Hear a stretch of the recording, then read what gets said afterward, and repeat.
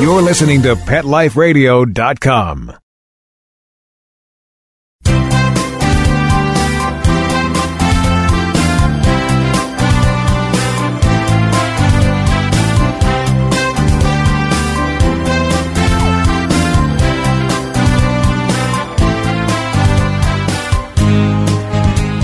And good morning or afternoon, wherever the case may be. You're here live with Dr. Jeff Werber, your host for the next 30 minutes here on Pet Life Radio's Ask the Vet with Dr. Jeff. And we're here for you. We're here for your pets. We're here to answer questions. We're here to hear from you. You know, and it's so easy to get a hold of us. We really, really want you to come and join us on the show. Easily done. And now with Google Hangouts, it's even easier because it's a click. It's a link. And we'll send a link to you. It's there. If you go online to the PetLifeRadio.com, you click on the Ask the Vets with Dr. Jeff, and then just follow the link down there, and it's your link to Google Hangouts, and you can be here live with us. We can see you on air. We can see your pet on air. If you have that spot or that lesion or that ear infection, we're going to talk about that in a minute, that you can show me. Very easily done, and we can help you with your pets. The advice is free. The whole show is free. So just think how easy that is. Those burning questions that you've had and you just didn't have the courage to ask your veterinarian, now you can ask me, and it's not going to cost you a dime. Or you can do the good old-fashioned way, and we love that too. Pick up the phone, toll-free, 877-385-8882, and we can hook you in live. And if you are the shy type, and some of you out there are maybe, you can always send us an email to drjeff@petliferadio.com and just go ahead and type away. And if we don't get to the question today live, we will get it next week, and we'll be here next week, and we'll help you out as well. So anyway, once again, we're here thanks to our sponsors, ProSense Pet Products. Kong, they make phenomenal stuff. They're very intuitive. They make really cool things that help you, the pet owner, the pet parent, with your pets. Also, Save This Life Microchip. We're still waiting to have Chance White on air live with us. In fact, there's a little blurb today about microchips we're going to talk about when we get to the In the News. And, of course, Elanco Lilly, makers of Comfortis and Trifexis. Really phenomenal flea products. Trifexis for flea and heartworm. And they're oral, so you don't get that sticky mess all over your pet. So, as many of you know, I like to we have a couple of news sites that I kind of log into, kind of just what's happening. Now, interestingly, next week, talk about In the News.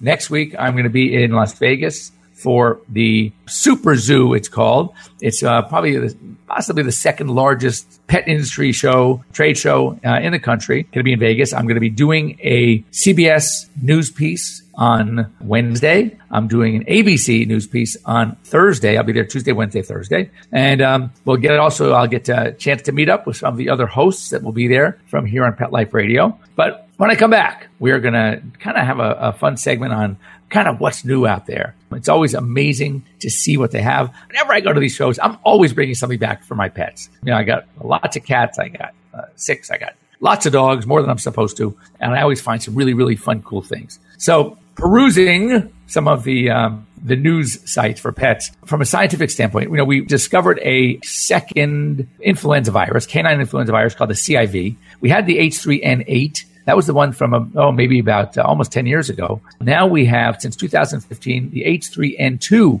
and Zoetis, the makers of Apoquel, great company. I don't know if any of you had a chance to use their new Cilio, which was their noise aversion during 4th of July.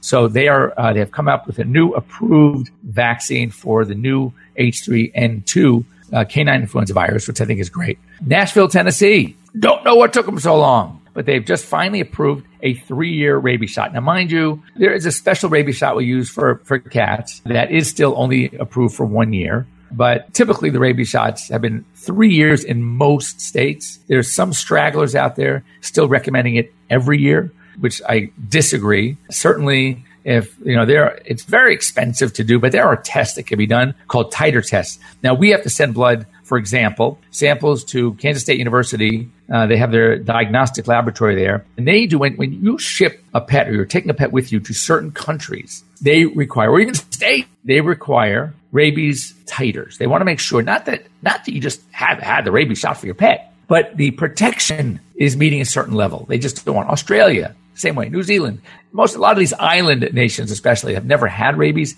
They don't want rabies. So they make it very, very difficult to ship animals in, and you have to do this test. Well, the diagnostic lab at K-State also does a non-export titer. It's a little less expensive. They don't have to go through all the paperwork. It can show that your pet still is protected against rabies. I do that sometimes if I have pets that I, from a medical standpoint, just don't want to give a rabies shot. But it's required in California. And all states require rabies shots. So what do I have to do is I have to then send a sample off to the diagnostic lab at K-State. And I go ahead and prove that this dog is still protected, therefore does not need the shot again. But it blows my mind that there's certain places, and I didn't want to start naming states because I'm not sure of all of them, or it's often a city ordinance, not necessarily a state ordinance, because this was in Nashville. I don't know what the rest of the cities in Tennessee require. However, now if you live in Nashville, you do not have to give your pet a rabies shot every year anymore.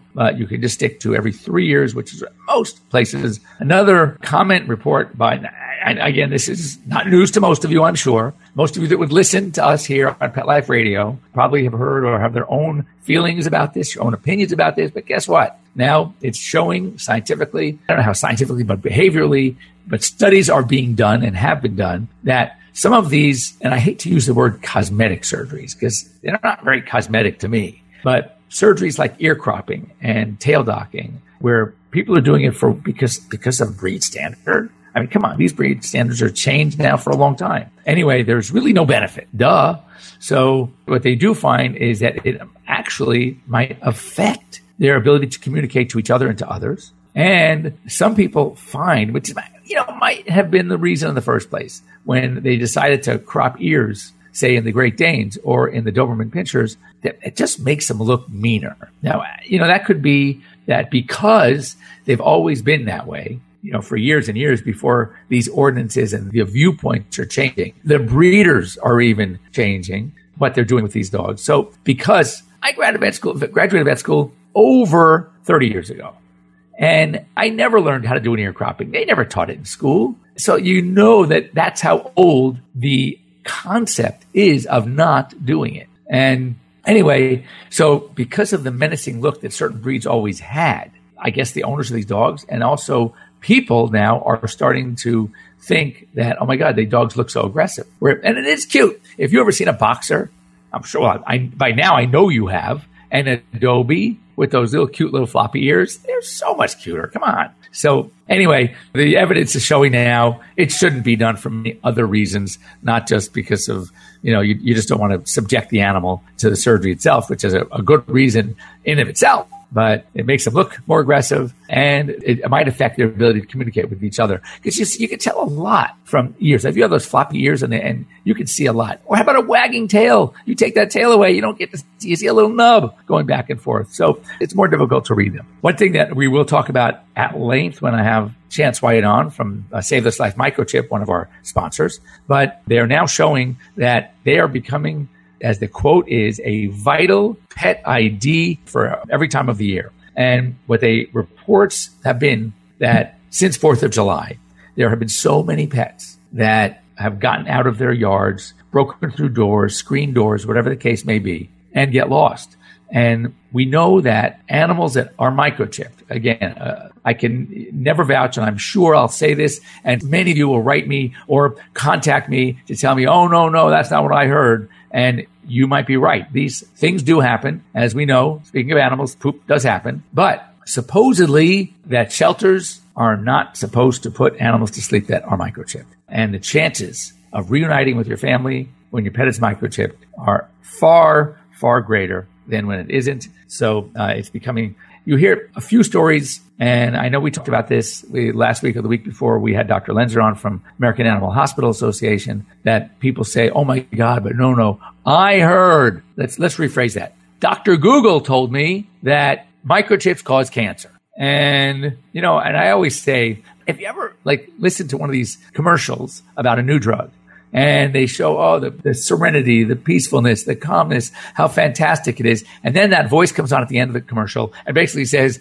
and this could even kill you. And yet it's out there because there had been one death And whether or not it was actually contributed or maybe contributed because of the drug, because of another condition, who knows? But they have to report that. So yes, there are cats, for example, would get vaccine-induced sarcomas from certain vaccines. That's a tumor from just the needle going in the vaccine. So you need to tell me we're not going to any cats anymore. We're not going to save the millions and millions of lives that we have of cats because a very, very, very small number, less than 1%, can get a vaccine-induced sarcoma. It's insanity. So don't think that microchips cause cancer. I have been microchipping for years and years, practically since they've come out on the market, and I have never had any kind of reaction like that. The only issue that I sometimes get is migration. And instead of being at the base of the nape of the neck by the shoulder blades where it's supposed to be in a dog, for example,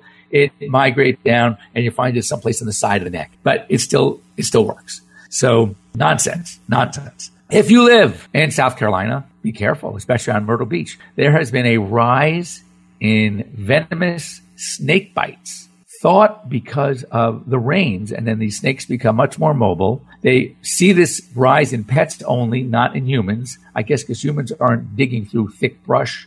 And, but if you take your dog, if you live in that area and you like to hike with your pet, dogs are inquisitive. And they're going to run off on their own if they're not on a leash. And, they're still, even if you see them in eyesight, they're still there. You can see them. They're not running off. They're not going into a major highway, but they are potentially exposed to venomous snakes. And one hospital in Myrtle Beach has seized, I was amazed, 5 to 7 venomous bites a week.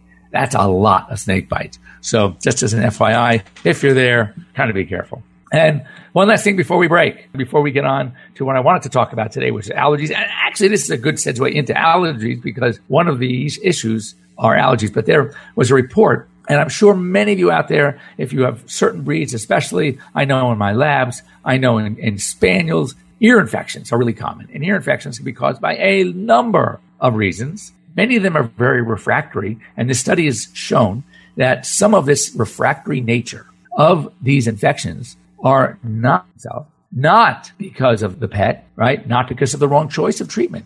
It's because the owners, that means you stopped treatment too soon. You stopped treatment when the ear was looking really good instead of stopping it when you're supposed to. And that is the end of the course of treatment. Remember that the ear on the outside, that's the only way you can judge an ear is by lifting up the ear flap and looking. But there's a lot going on down in the dog and cat ear. There's a vertical canal. There's a band that goes into a horizontal canal. You can't see that with your eye. So if the ear looks better to you and you say, oh, God, I hate putting that stuff in the ear. I hate giving those pills. So you know what? The ear looks fine. I'm just going to stop. Well, that's what creates the refractory cases. That's what creates the problem. So when your veterinarian gives you medication or any kind of medication for a problem, be it ear infection, be it skin infection, be it anything, don't stop when the pet's doing well. Stop when the doctor tells you to stop.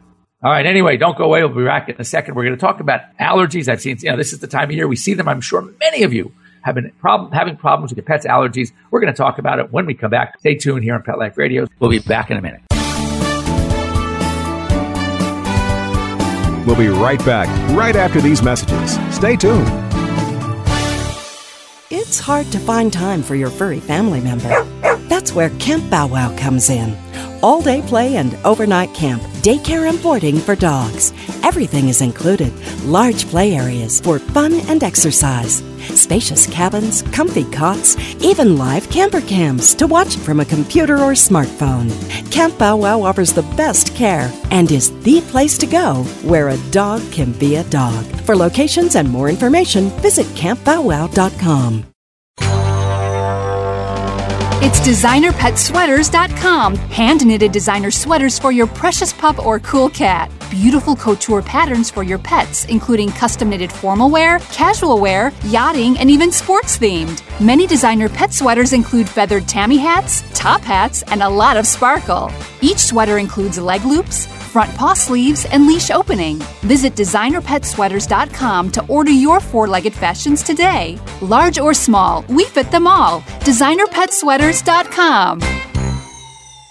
Are you having trouble getting the word out about your new pet product or invention? Let Whitegate PR open the gate to your marketing and public relations efforts. We've been specializing in public relations in the pet industry for over a decade. From press releases to media relations and publicity to pet trade shows and launch events to social media, the pet-friendly team at Whitegate PR has you covered. If you listen to the wise words of Bill Gates, he says, "If I had $1 left, I'd spend it on PR." Learn more at whitegatepr.com. Let's talk pets Let's talk pets on Pet Life Radio. Pet Life Radio. PetLifeRadio.com.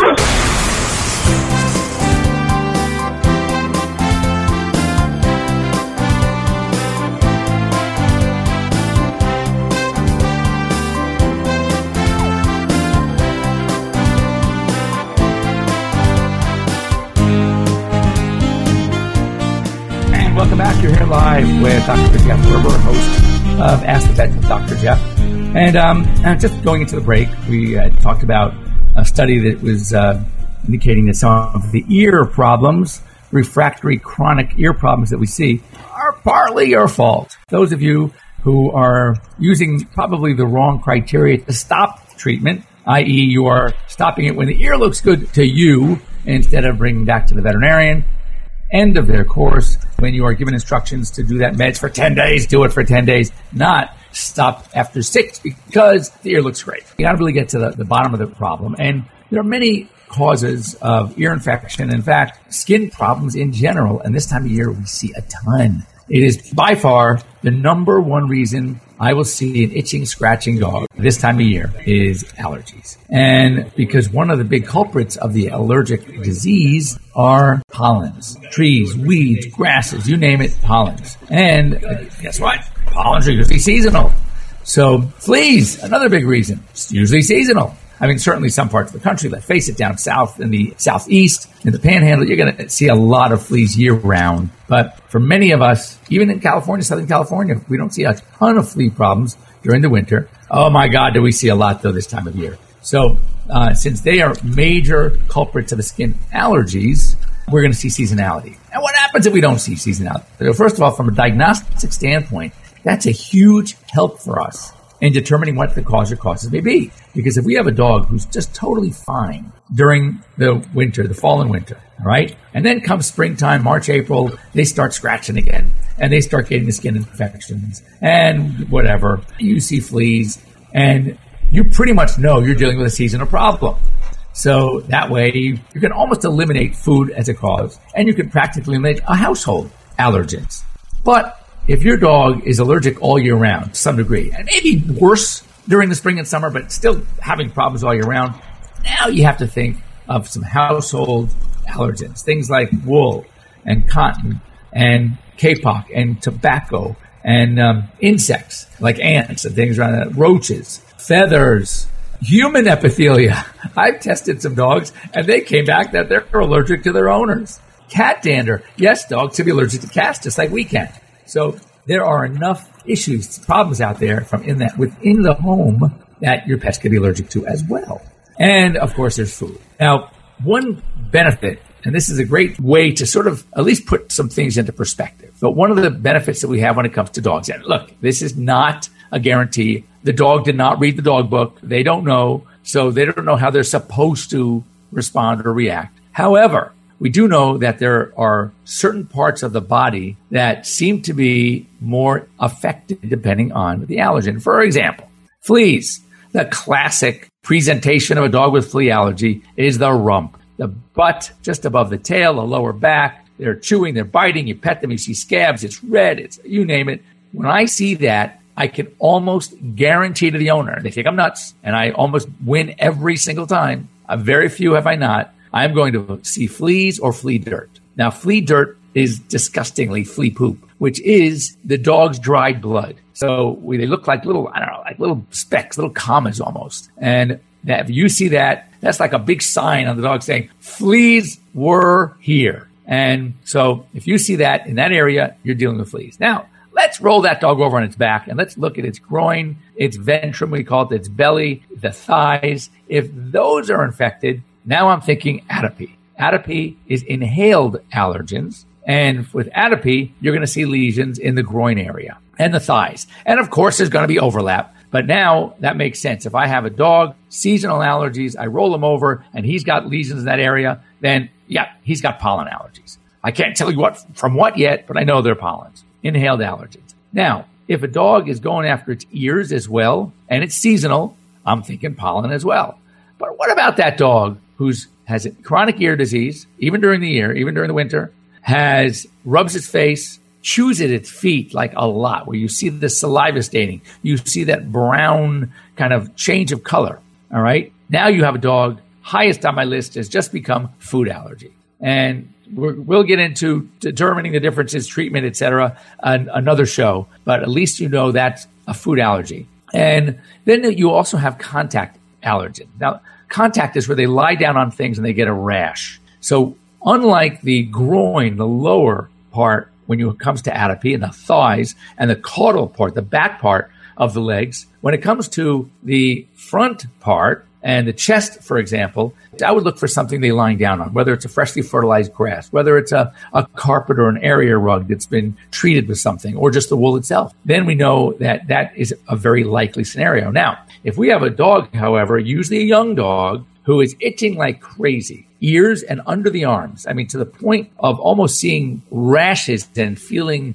thickened skin and just going nuts. On the back of the ears, you feel like crusts. You can tickle the back of the ears, tickle the ear edges, and you get what's called the pinna-pedal reflex, where that back leg starts going like crazy. And as I said, you either have a young dog, like a puppy, or an older dog who's playing with the puppy. Then you need to look at something called sarcoptic mange, we call scabies, and that dog definitely needs to be treated with a skin scraping. Well, first diagnosed with a skin scraping and treated, very easily treated. And just so you know, as a little warning here, that scabies is contagious to you as well. Now, the mites can live on us. They can't reproduce on us. So they just can't keep going forever and ever like you do on the dog. But you can go through a phase. And if you have such a dog and then you notice yourself scratching your forearms or along your belt line and you're seeing a little rash, you might want to see your own doc. But that really could mean that you too have a scabies infection, a mange mite infection with the Sarcoptes mite. Now, as far as treatment, you definitely need to see a veterinarian. You cannot ignore these because these animals need to be on antibiotics to control the secondary infection. They need to be on some sort of anti-allergy medication. The classic has been prednisone, some sort of cortisone. I'm not a huge fan, but it was the best we had. Many dermatologists and specialists like the cyclosporine.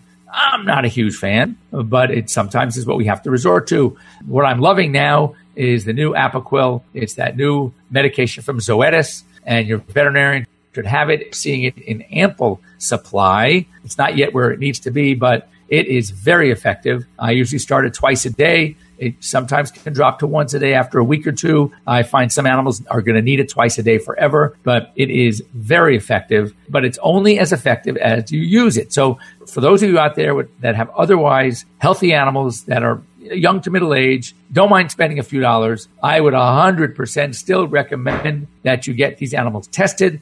The testing now can be done via blood sample. Doesn't have to have the scratch test anymore. So it makes it very convenient. Your general practice veterinarian can actually do the test and send it off to the lab and come back with a report that lets you know what your pet's allergic to, and then start to desensitize your pet specifically. Even drugs and medications as good as Apoquel, or even a new one, interleukin 31 immunotherapy.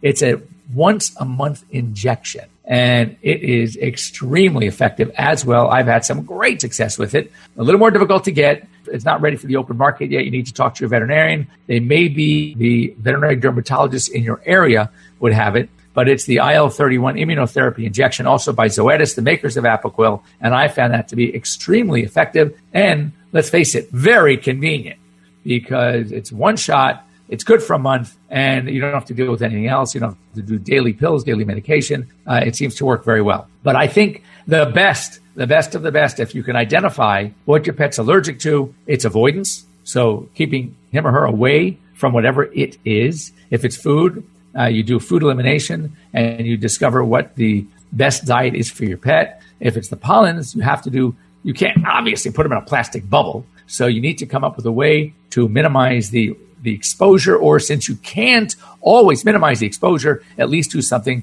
to help your body's reaction to that exposure. And that's going to be either an immunomodulator type drug, immunosuppressive, which I don't like. That's the prednisones and the cyclosporins. Or think about desensitizing, and that is good old-fashioned allergy shots, or now sublingual, that means under the tongue allergy drops that will build up your pet's own immunity to that which he or she is allergic to. But the one caveat, the one thing I need to remind is I see so many cases from, as I like to call them, Elsewhere Animal Hospital, where the treatment was pretty darn good. And I really can't comment negatively about the treatment. However, for one thing, one of the most common problems we see with canine allergy, feline allergy, is secondary infection. You need to treat the infection as well. So when you go home with just the medication, just the Apoquel even, or just the steroid, or just the cyclosporin, and don't try to find out what the pet's allergic to, and don't try to control the secondary infection, you're only kind of doing it halfway. And that's why you're going to see these refractory cases.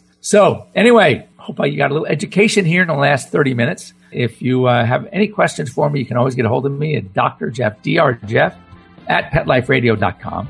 And know that we're going to be here every Sunday morning, 9 in the Pacific, noon back east, and 10 or 11, depending on where you live in the country. And so if you want to save up those questions, get the courage, get the guts to join us here live on Ask the Vet with Dr. Jeff. Have a great week, everybody. Thanks again to our sponsors, ProSense, Kong Veterinary Products, Confortis, Save This Life Microchip, and we'll see you here next week. Let's Talk Pets, every week on demand, only on PetLifeRadio.com.